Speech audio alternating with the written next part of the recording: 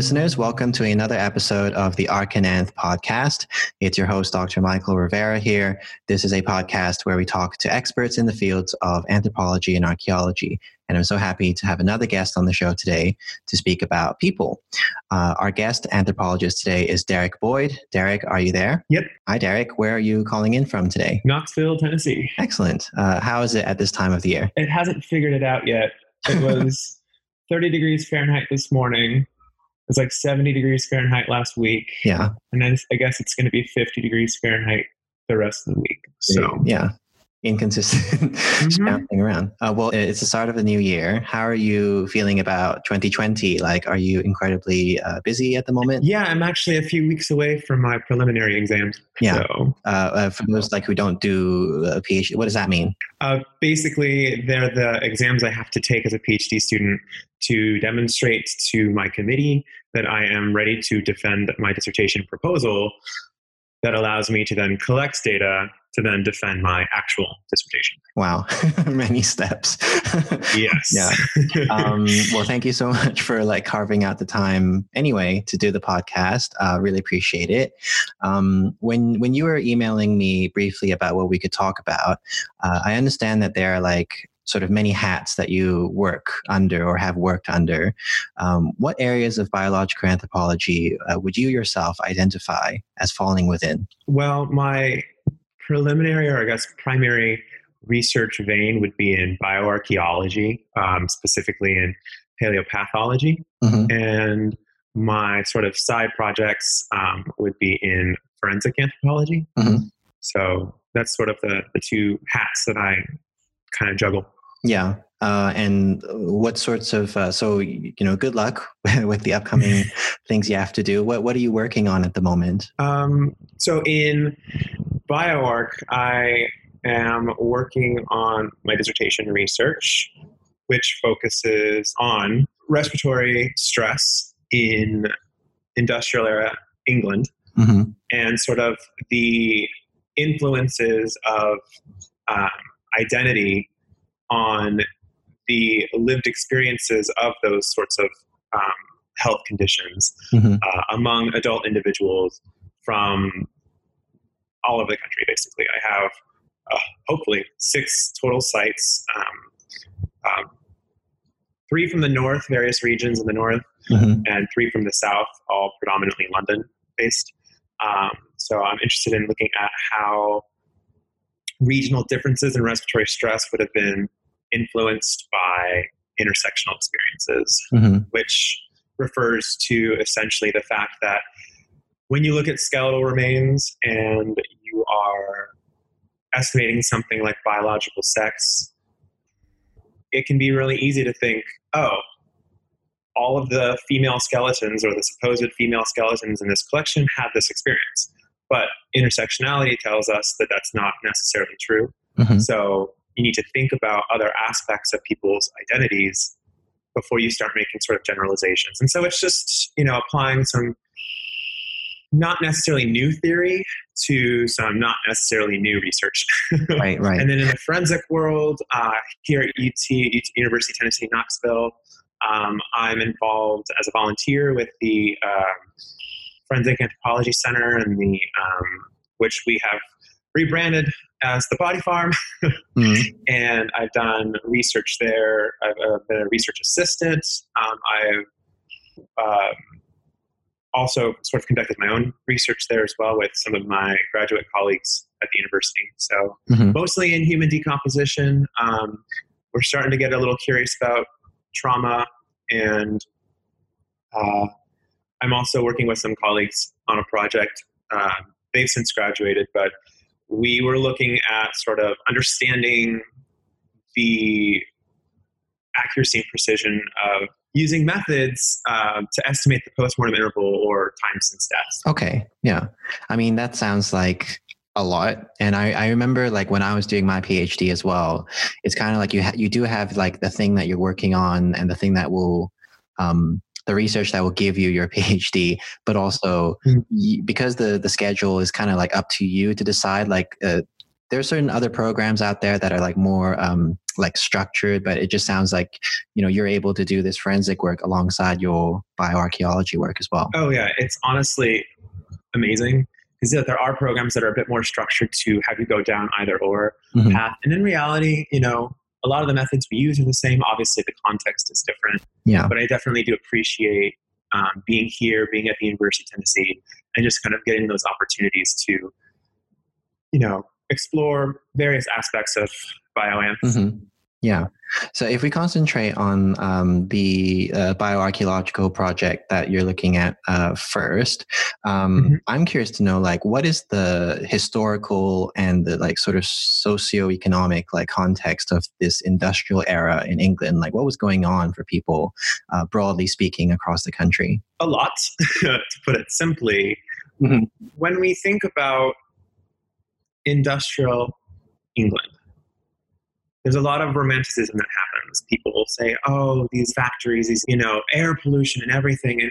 And really a lot of that definitely happened, but there's a lot of research that shows that industrialization in England during the time period that I'm looking at, which is the 18th and 19th centuries, it was a slow process. Like, it was not slow on an evolutionary timescale or even on a, recent timescale. Like, these things were, changes were happening in a matter of decades, but they were sort of these smaller incremental changes like new technology that really did have a snowball effect.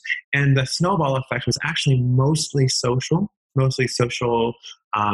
political and economic, in the sense that we move from the medieval period where there is arguably slightly more flexibility and social mobility in our ability to move about hierarchy, with the exception of being a serf. But when you get into the industrial period, you get a really, really rigid social hierarchy forming. You get the emergence of the middle class. And these individuals are predominantly individuals that sort of capitalized on a lot of the changes that were happening in England at the time. In the, in the 18th century, you see a lot of enclosure movements happening. Which were essentially these parliamentary acts that took away communal farmlands from people that had subsisted on them for generations in their family. Yeah. And sort of made them these privatized areas for entrepreneurs to sort of, buy out, sell out with the government and create large industrial farms. And so a lot of people were displaced from their homeland or their sort of communal lands and were either forced to start working and providing their labor to somebody else in the same sort of activities, agricultural activities, which there's a lot of speculation, some research that's sort of looking at how steady wages were across the seasons, or there was the option to start, moving into these urban centers where there was more work available to individuals, and just in terms of sheer number. And so that really did change the landscape. And so a lot of the individuals that were able to essentially accumulate capital early on. And so for farmlands, this looked like, again, those large agricultural complexes. For the factory setting, the whole way that factories even came about was you had these cottage industries. You had people building and making things out of their homes and selling them to markets, local markets, maybe even regional markets. But someone thought, or people started thinking, why don't I just sort of use my resources that I currently have to establish a building? So some of the first factories were looming factories, where people that would, do textile work at home were like, oh, now there's a facility where there's a bunch of resources that I can use to expand my own business, but that sort of incurred cost to those individuals because now they're working under someone else. They are not working for themselves. It's not a family-run business. It is now sort of, the whole idea of one's labor for the goods that they sell, which in turn the capital is their own labor, gets sort of given to somebody else. And that person starts to become part of that middle class. Right. And so all of that chaos aside, we start to see entrepreneurial classes and start to see middle-class families really emerge and start demanding resources. And part of my thesis, short side tangent, part of my thesis research was really interested in history of medicine in especially London. Yeah. And what that showed was, as the middle class emerges and is demanding their own sorts of resources, you see a lot of change in the relationship between physicians and surgeons and apothecaries, or just medicinal dispensers, in which you get for the lowest classes these voluntary hospitals where people are sort of just like, you have to getting access to that hospital is kind of difficult. Like if you don't have a sponsor, you don't have access. Whereas middle class families were like, oh, we're not going to the voluntary hospitals. We're too good for that. But we can't afford the in-home care that really, really prominent surgeons and physicians can give us. And so they start to demand what we call consultants, where there are these people that either work at a voluntary hospital or they work for or work with wealthier families, start to find business in almost a new marketplace, which is the middle class. Yeah. And so these are just examples of, from the medical history perspective and from just the economic perspective, how you see the emergence of this really rigid classism in England. Again, there had always been sort of social hierarchies, in England in the medieval period, but you really do see it start to get very, very rigid in the industrial period. And there are a lot of accounts by people like Karl Marx or like Frederick Engels. It's like, and you watch, the middle class is going to thrive, and then you're going to start seeing people, because of the whole issue of capitalism and the whole issue of redistribution of labor, people are going to, in the middle class, are going to start falling into the lower classes because they get outbidded, or they lose their clients to others in the marketplace. And we even see in the historical literature evidence that even in the wealthiest classes, people so for example, you have the first generation of really, really wealthy people post the initial industrialization. And as the middle class starts to make its way in, you get a lot of chaos and friction. You have people from the middle class that are on the lower end falling down into the lower classes. But you also have people, especially offspring of people in wealthy families, at risk of falling into the lower social echelons as well. And so there's just a lot of chaos happening around this rigid class. Yeah. And I imagine, like, when you're looking at, health and mortality in that time, it's also interesting because this is also compared to like earlier periods, like the medieval period. You have more historic records of these, early medical practices, or like, just accounts of what's going on, like in terms of economics. You can then compare that as an anthropologist as well to the skeletal data. Yeah. So it's really interesting because you have modern historians, and there's a phase of like pro-capitalist modern historians, and now there's a wave of like anti-capitalist modern historians. Whole optimism, pessimism debates about the effects, or the effects of industrialization, especially during the 18th and 19th centuries, on the standard of life. And they kind of disagree in ways. So with Marx and Engels, they were very much interested in a particular agenda, which we must recognize. But there were a lot of on-the-ground observations that Engels made when he was sort of in England for 2 years that were pretty atrocious, talking about the conditions of the working class, talking about the so-called silent middle class, the so-called conscious middle class. So the unconscious or silent middle class were the aristocrats, or they were the government officials that were just kind of like making the laws. And then you have the active, conscious middle class, which were actively seeking through that legislation, through convincing the others in their own class, that new laws needed to be implemented regardless of the way they affected the working class. And so just seeing that sort of class struggle emerge from firsthand accounts. Now, granted, in anthropology, we know that a short 2-year stint is not enough to draw giant, generalized conclusions about an entire culture. So take that with a grain of salt. But when you look at modern historians, you see they'll collect evidence from what they call real wages from documents, or they'll look at stature, or they'll evaluate, evidence of literacy and fertility, infant mortality, all sorts of different variables to explore how those things change over time, to try and make inferences about those experiences. And where I think skeletal sort of, or where paleopathology kind of can come in, is to integrate, actual evidence of disease, of arthritis, of infection, of cancer, of all of these different sorts of disease states in with that historical documentation to try and really understand and create a broader picture of what happened. That being said, for my dissertation research, I want to collect archival data specifically with the sites that I'm looking at, or at least hopefully regionally associated, that give me an idea of what people were dying from. Because we're not going to be able to say exactly what someone was dying from on someone's skeleton, but we can take information from the archival data about patterns of mortality, and we can then compare those patterns to what we see skeletally to sort of, again, piece together, okay, within this particular community, what was happening.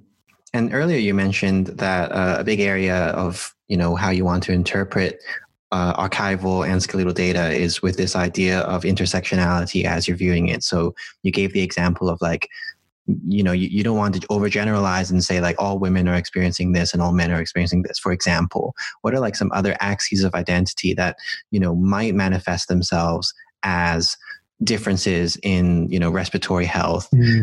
What are some other factors that could be affecting the data that you're going to collect? Right. So in addition to sort of trying to understand the effects of sex, I'm also going to be collecting data on age, as well as looking particularly at sites that we have historical or archaeological evidence that suggests what sort of social class those individuals came from.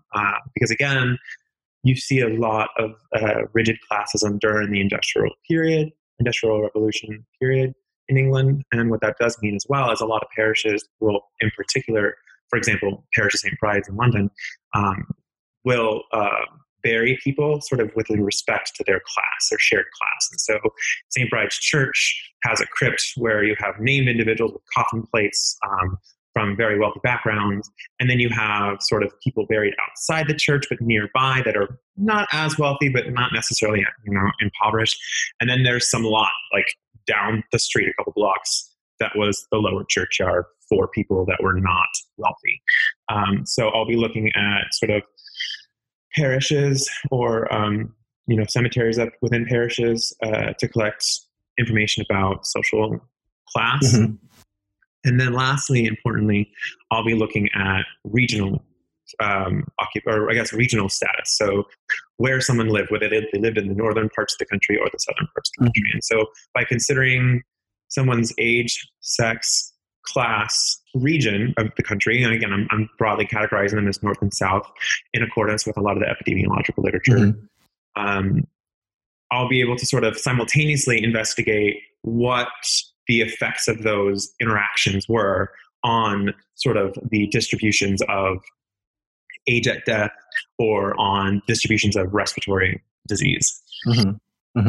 And when you do your data collection, or when you're about to do your data collection, like what are you going to be like on the lookout for when you have the skeletons in front of you? What are you going to be taking note of? So I'm going to be using for age at deaths a new method called transition analysis.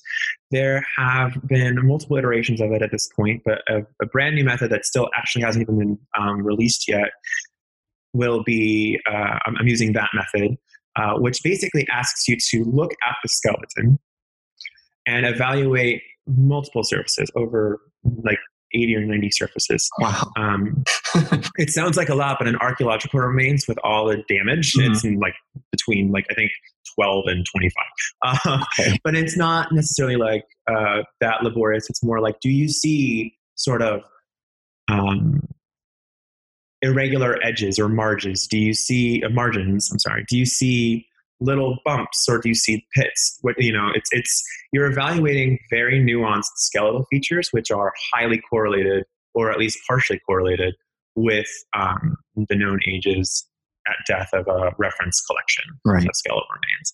So I'll be using that method to try and pinpoint an age at death estimate that provides a number and then a range of other numbers. And so I'll be doing that for age at death. For biological sex, I will be actually using methods that are used in forensics, but not necessarily commonly used in bioarc. A lot of people still rely on the standards for data collection by Extrain Ubelacher in 1994.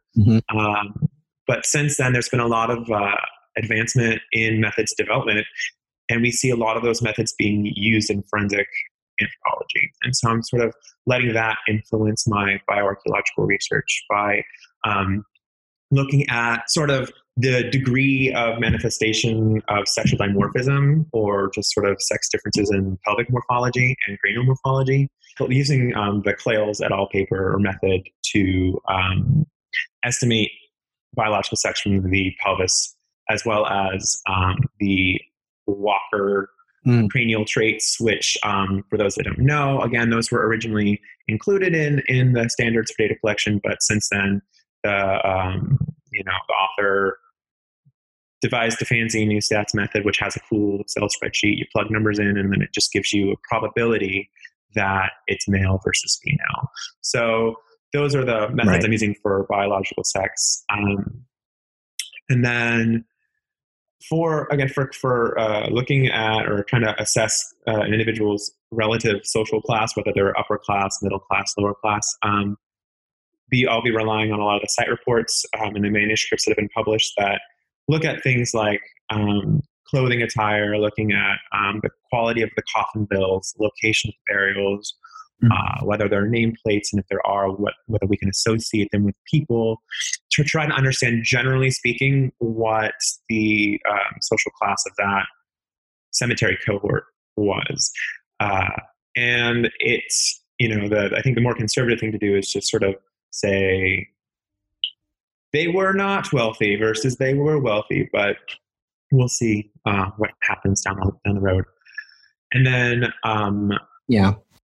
when I'm, again, though, still looking at skeletal remains, I will be examining the remains for evidence of upper and lower respiratory tract disease. But there's a whole bunch of, scholarly drama around, can we say that we see health in the skeleton? Can we say that we see disease in the skeleton? What is stress?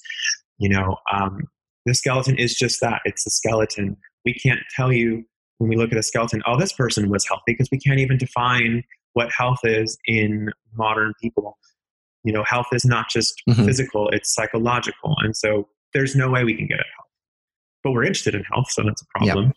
And then when it comes to disease, we can't even necessarily identify specific diseases most of the time, unless we're looking at basic things like arthritis, or we're looking at, syphilis and leprosy and tuberculosis. And even then, differentiating skeletal lesions to identify those diseases can be very difficult. And so in the field since the 1970s, 1960s, there's been this push towards the idea of skeletal stress, and trying to understand that, hey, there are these physiological responses that manifest on the skeleton in response to stressful situations, which can include disease. Right. And I say I prefer the term respiratory stress, because when you look at rib lesions, and so for example, I'll be looking at new bone formation, sort of like spiderwebby, just like rapid new bone formation on the internal surface of the rib cage, to look at lower respiratory tract stress. Those lesions can be caused by so many things. It could be from chronic coughing. It could be from, I'm an asthmatic, so I probably have them. It can be caused from tuberculosis. It can be caused from pleurisy, which is just an inflammation of the pleural lining of the lungs. It can be caused by fungal things. Like there's so many different sorts of respiratory conditions that can cause those lesions to form, that it's counterproductive to try and sit there and spend countless amounts of time, looking at every single inch of every single bone on every single skeleton to really try and differentially diagnose these remains. Because at the end of the day, you're still going to be like, well, it could be one of these four things. Right. So I take more of that stress-related approach, where it's like, yes, I can't tell you the exact cause of these lesions, but I can tell you that they are associated with some sort of respiratory distress, some sort of experience that impaired one's ability to, breathe. And as an asthmatic, that can be really stressful. Like when you are having a hard time breathing, you get anxiety because you're like, am I like I can't breathe, and it just makes it worse. And some people deal with that on a daily basis. And so understanding those experiences, again, not the psychological aspects, but the long-term burden on society is beneficial, is important. And so, and it's kind of the same thing for sinusitis, because yes, we know that sinusitis is an inflammation of the lining of the tissue in the sinuses of the skull. But what causes them? It could be bacterial infection. It could be particulate matter just getting in there and irritating things. Yeah. And with maxillary sinuses, the ones in your face, like when you get a really bad sinus infection, you're like, "Ow, my face hurts." That's why. With those sinuses, there can also be sinusitis developing as a result of dental disease, so like abscesses or like bacterial, spread into the sinuses. Conversely, it can be the other way. Like you don't know the exact cause of these lesions, and so it's just a bit more of a conservative approach, in my opinion, to say I'm looking at sinusitis as an indicator of upper respiratory tract stress. And so I'll be looking at those lesions, but I'll also be looking at lesions on the vertebral column and on the pelvis as well, because it is entirely possible that you can have conditions like tuberculosis manifest in those places as well. And again, I'm not going to be sitting there going, "Oh man, look, like I know this is tuberculosis," but I can definitely be like, I see some pretty destructive lesions. The skeleton, like I believe Cecilia said, there's just something just not quite right about the skeleton. Like, right.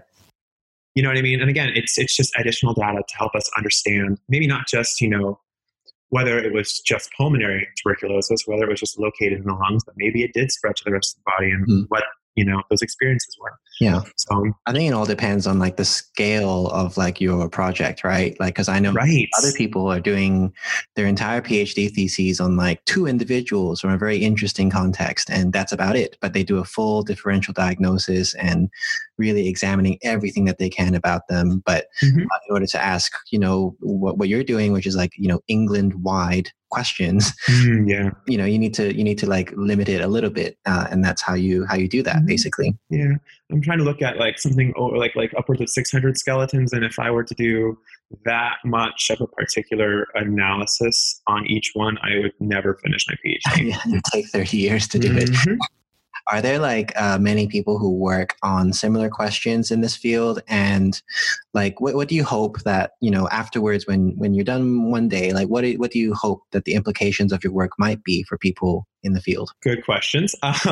So when it comes to the research on, the research on the respiratory lesions, yes, people like Cecilia Collins, Charlotte Roberts has done a lot of work, Karen Bernofsky, a lot of work.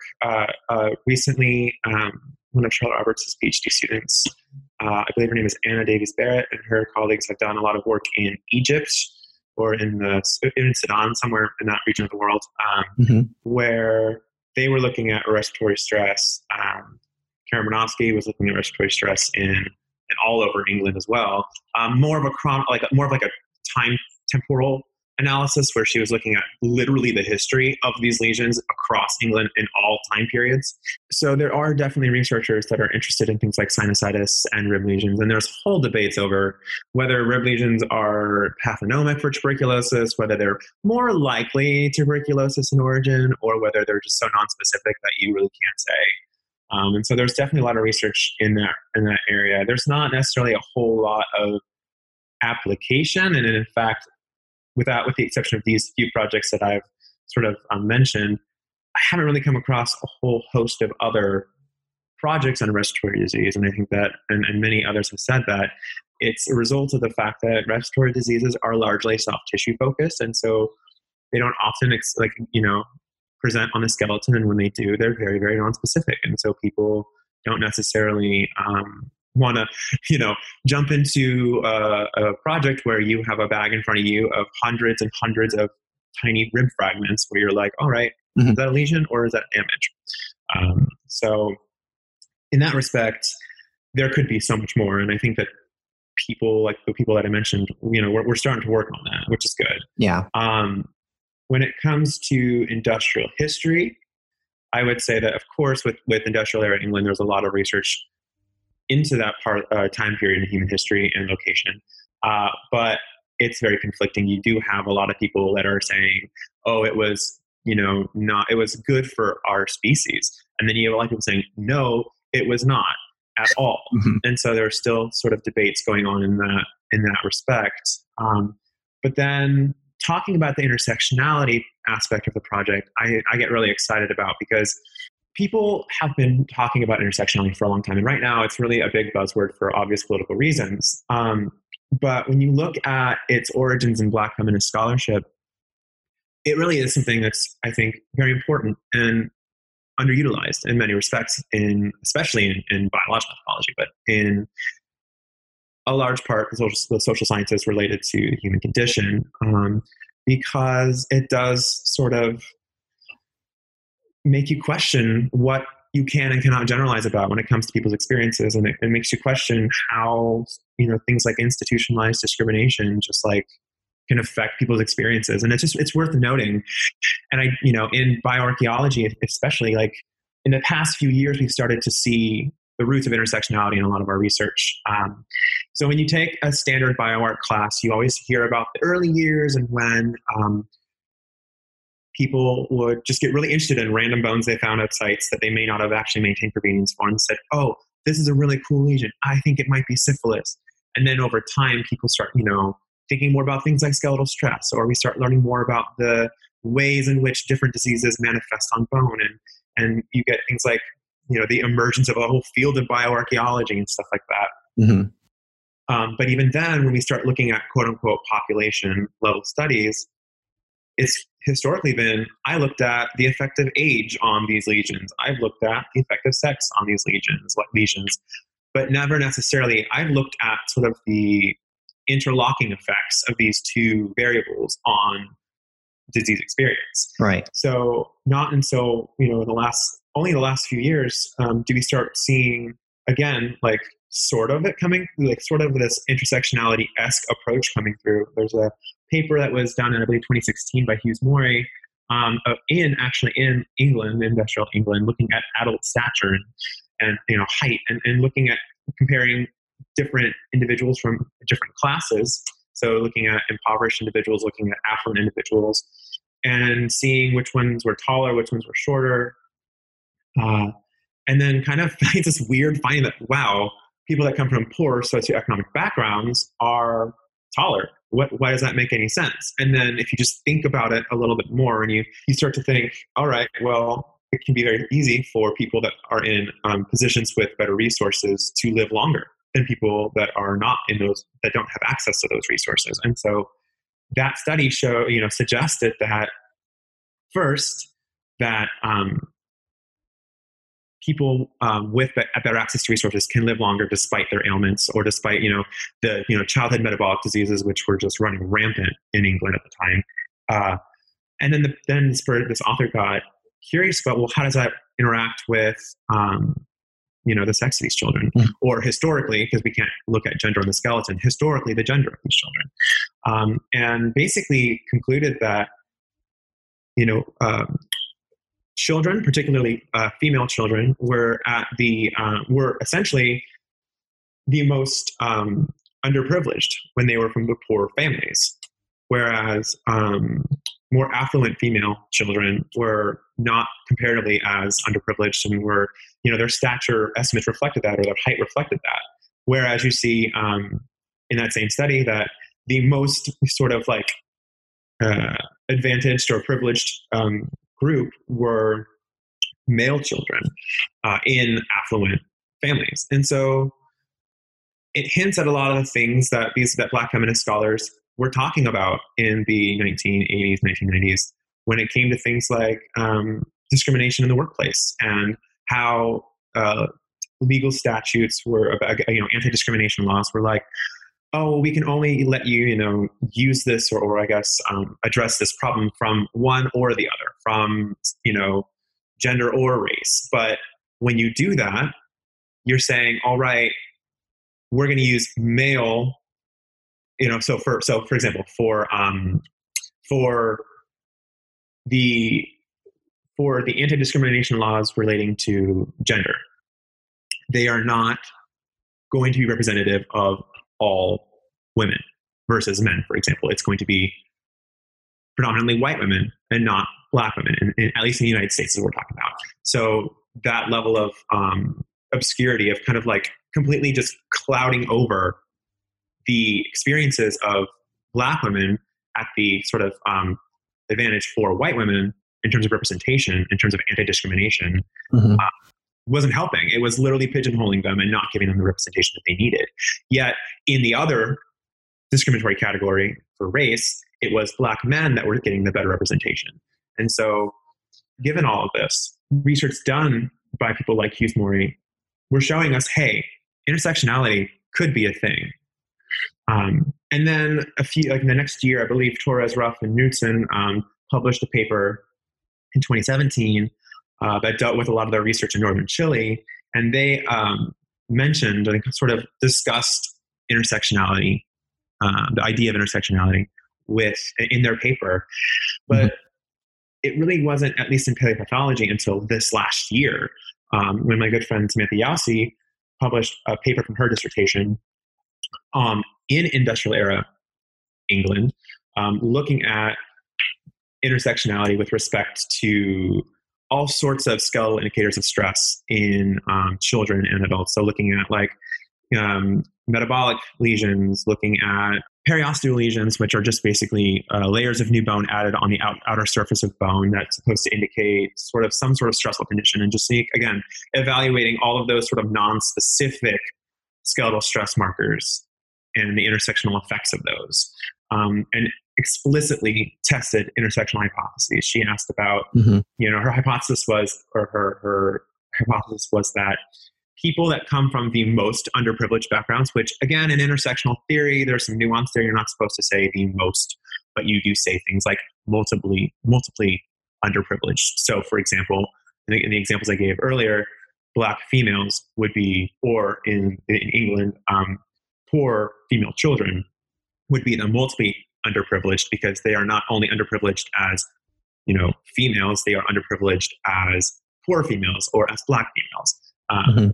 Those would be the multiply underprivileged. Whereas at the other end of the spectrum, there would be multiply privileged, so the opposite. So again, in the modern example, would be like white men, whereas in the archaeological example, it would be male children from affluent families. Right.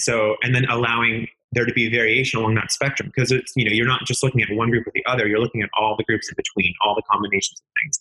And so, Samantha very much sort of tested this hypothesis, and she did find some evidence in the archaeological record during this time period that there are intersectional consequences for health. Yeah. So that's really fascinating, and just it's new as well, because when I was an undergrad, 10 years ago, I didn't read anything about this sort of topic in bioarchaeology, or this approach. That's really exciting. And so what's happening, and I know that Sharon DeWitt has been a huge proponent of intersectionality. She was actually one of the people that was talking with me about it when I was in the early stage of my dissertation, and it really helps turn the light bulb on in my head, because I, again, had been asking for so long why we were only looking at one variable or another, and what were the ways in which we could try and combine those in a theoretically meaningful way. So, yeah. When, usually a lot of people who've been on the show, and myself as well, and we always go to this conference every year, the American Association of Physical Anthropology conference. And I also know that you also run around quite a lot. Besides the bioarchaeology sessions, you also, charge towards the forensic anthropology ones. And I want to know, do you ever bring in these ideas about intersectionality? Does it feed into your forensic work at all in any way? So in my forensic work, I like to distinguish between the forensic work that I do and the forensic work that I'd like to do. I definitely enjoy what I do now, but there are things that I would really, really like to get into. And unfortunately, there's just not enough time in my life, and not enough, just of my brain that can focus on everything at once. I'm human. So when I think about things that I do, I look at human decomposition. I'm interested in trauma. I'm interested in a lot of those aspects. I have helped collect data on microbial communities. I've helped around the body. I've helped collect data on rapid DNA technology. But I really, really do want to like experience sort of the human rights side of forensic anthropology, the disaster victim identification side of forensic anthropology, the mass fatality management side of things, because I love bioarchaeology. I really do. And I love the narratives. I love trying to understand what happened in the past and hope that it will inform things in the future. Yeah. But I've always sort of kind of almost needed the forensic side of things because it helps me feel like I'm making a direct impact. And I would love to be able to bring these ideas of intersectionality into my forensic research. It's currently what the purview that I have in forensics right now during this point in my career is not, I don't think, a relevant space for intersectionality to be located. But I think that keeping intersectionality or the idea of intersectionality in mind is really helpful. So last year, I was helping out with a forensic recovery that I can't provide information about, but I can say that we came across a burial that was, just the soil was very acidic, so there was just no bone left, but there was still, ironically, some clothing left. And with that burial, it was like socks, but I don't remember the fancy name for socks. Like the socks, I think it was like knee-high socks or something like that. But I had a colleague that was like, oh, so this was probably a woman. And I was like, hold on. We can't say that for sure because there's so many confounding variables there. For example, gender is fluid, right? So I was very much like, let's not just assume this person was a female. Let's just say we have socks. And that is all we have from this burial and move on, it's really, for me, it's become more of a way of thinking about things in general. I don't have a way currently to apply it concretely and explicitly and directly to my forensic research. We are in a sort of like a new decade, unless you are a like nitpicky, well, actually kind of person who believes the new decade is coming in a year's time. But anyway, in the next decade, do you think that it's likely? Like, are you hopeful that you'll be able to continue, both your bioarchaeology and forensic work? I really, really want to, honestly. I'm definitely leaving myself open for as many job opportunities that I can get in various areas of bioanth. But ideally, I would be able to continue to explore forensics and work on cases and make that kind of immediate impact on people, and then as well as really kind of continue to interrogate the archaeological record and look at the health consequences of intersectionality, especially within the industrial period. Yeah. And also I know that you a lot of anthropologists who work in England, and you're about to go out there and visit six collections there. Do you know that there's like a big debate in the UK as to whether like taphonomic facilities, or otherwise known as body farms, there's a big debate about whether that's like a right thing to do to create in the UK? Yeah, I've heard. What do you think though? Like, because you already work in one or have worked in ones in the States. So I think when it comes to facilities like the one we have here, that we have to be very mindful of what the social ramifications are. So when I think back to industrial history, and I think back to anatomy and anatomical schools, or I think back to, grave robbing and things like that, or I think back to even our modern anatomical collections, like our famous ones we have in the United States, that are, predominantly, built by unidentified or unclaimed persons, that if we're not careful with how we facilitate those, the donation programs that result from having a facility like ours, there can be room for some definitely racial or other or socioeconomic biases A, in terms of the construction of the samples for, representation, but B, socially, as in who are we allowing to donate to the facility, and what's the social context around that? And so, for example, there's a lot of stigma around in the United States around health-related research or any research dealing with human remains or humans in general because of the history of racism in this country. And so when you look at the William Bass collection that we have here, you can see a lot of the effects of the social stigma resulting from very real events and how it's affecting those collections. And so from a social perspective, I think we need to be any country curious about developing their own program needs to be cognizant of the effects of that program as well as of the social context in the present that is either preventing or facilitating the formation of those facilities. That being said, I look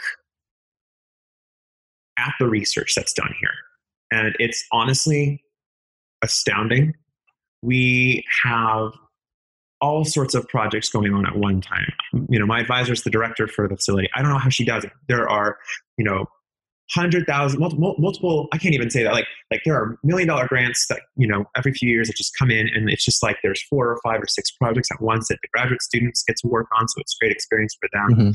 And we are very, very strict in the fact that we only take donated individuals, people that physically have signed paperwork saying, I want to be donated. Right. We don't do any sort of sketchy business. And so for me, it's like, I know that the people that are at the facility are there because they want to be there. And they want to help in any way they can. And so, as long as you just respect them and respect that and take care with them and, abide by their wishes. Like we have very extensive questionnaires that are like, yes, you can do this. No, you can't do that. We instate protocols that help protect their privacy in case of planes flying over and stuff like that.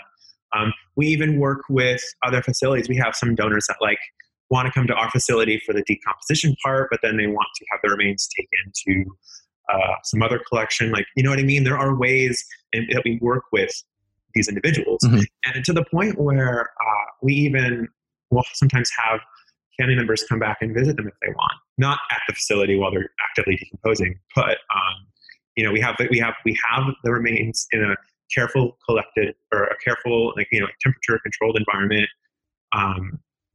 deep within our building, so there's very, very protected. Barely anybody has keys to that room, and they can come back if they wish, and they can spend time with their loved ones. And so I don't know, for us, it's a good thing, but again, there's a lot of context around that. And I think that that's something that policymakers should think about in other countries that are, currently debating whether or not these facilities are necessary or whether they're detrimental. Yeah, those are really good insights. So thank you for sharing that. So I'm thinking of closing the show soon. Where can people find you online if people have any questions about your interview? So they can find me.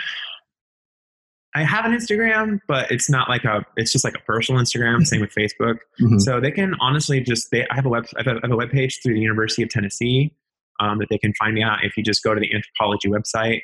And if you go to the anthropology website and look for the graduate student page, you can find me on there. It has my email, it has my bio, it has all that stuff. So that's probably the best place to find me. Or at conferences, I'll have a name tag on. I'll probably be really loud, vocal, and extroverted.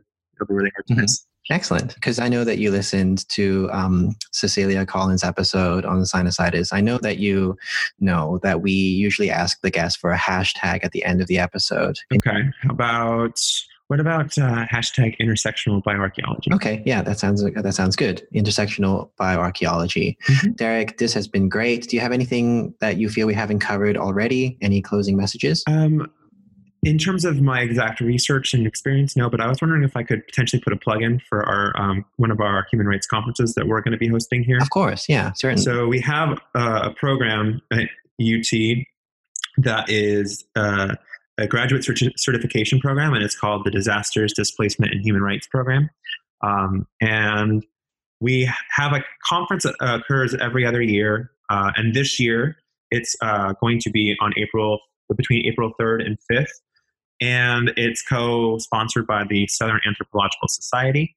And interestingly enough, the theme is intersections. So we're looking for submissions from all over anthropology as the research relates to DDHR. So whether it's bioarc, whether it's arc, whether it's cultural, language, whether it's any of that, we're really happy we are really happy to put together. We would love to put together a very diverse sort of conference program for that. Cool. So yeah, that's about it. I can definitely include links to that in the show notes under your episode when it goes up. Sweet.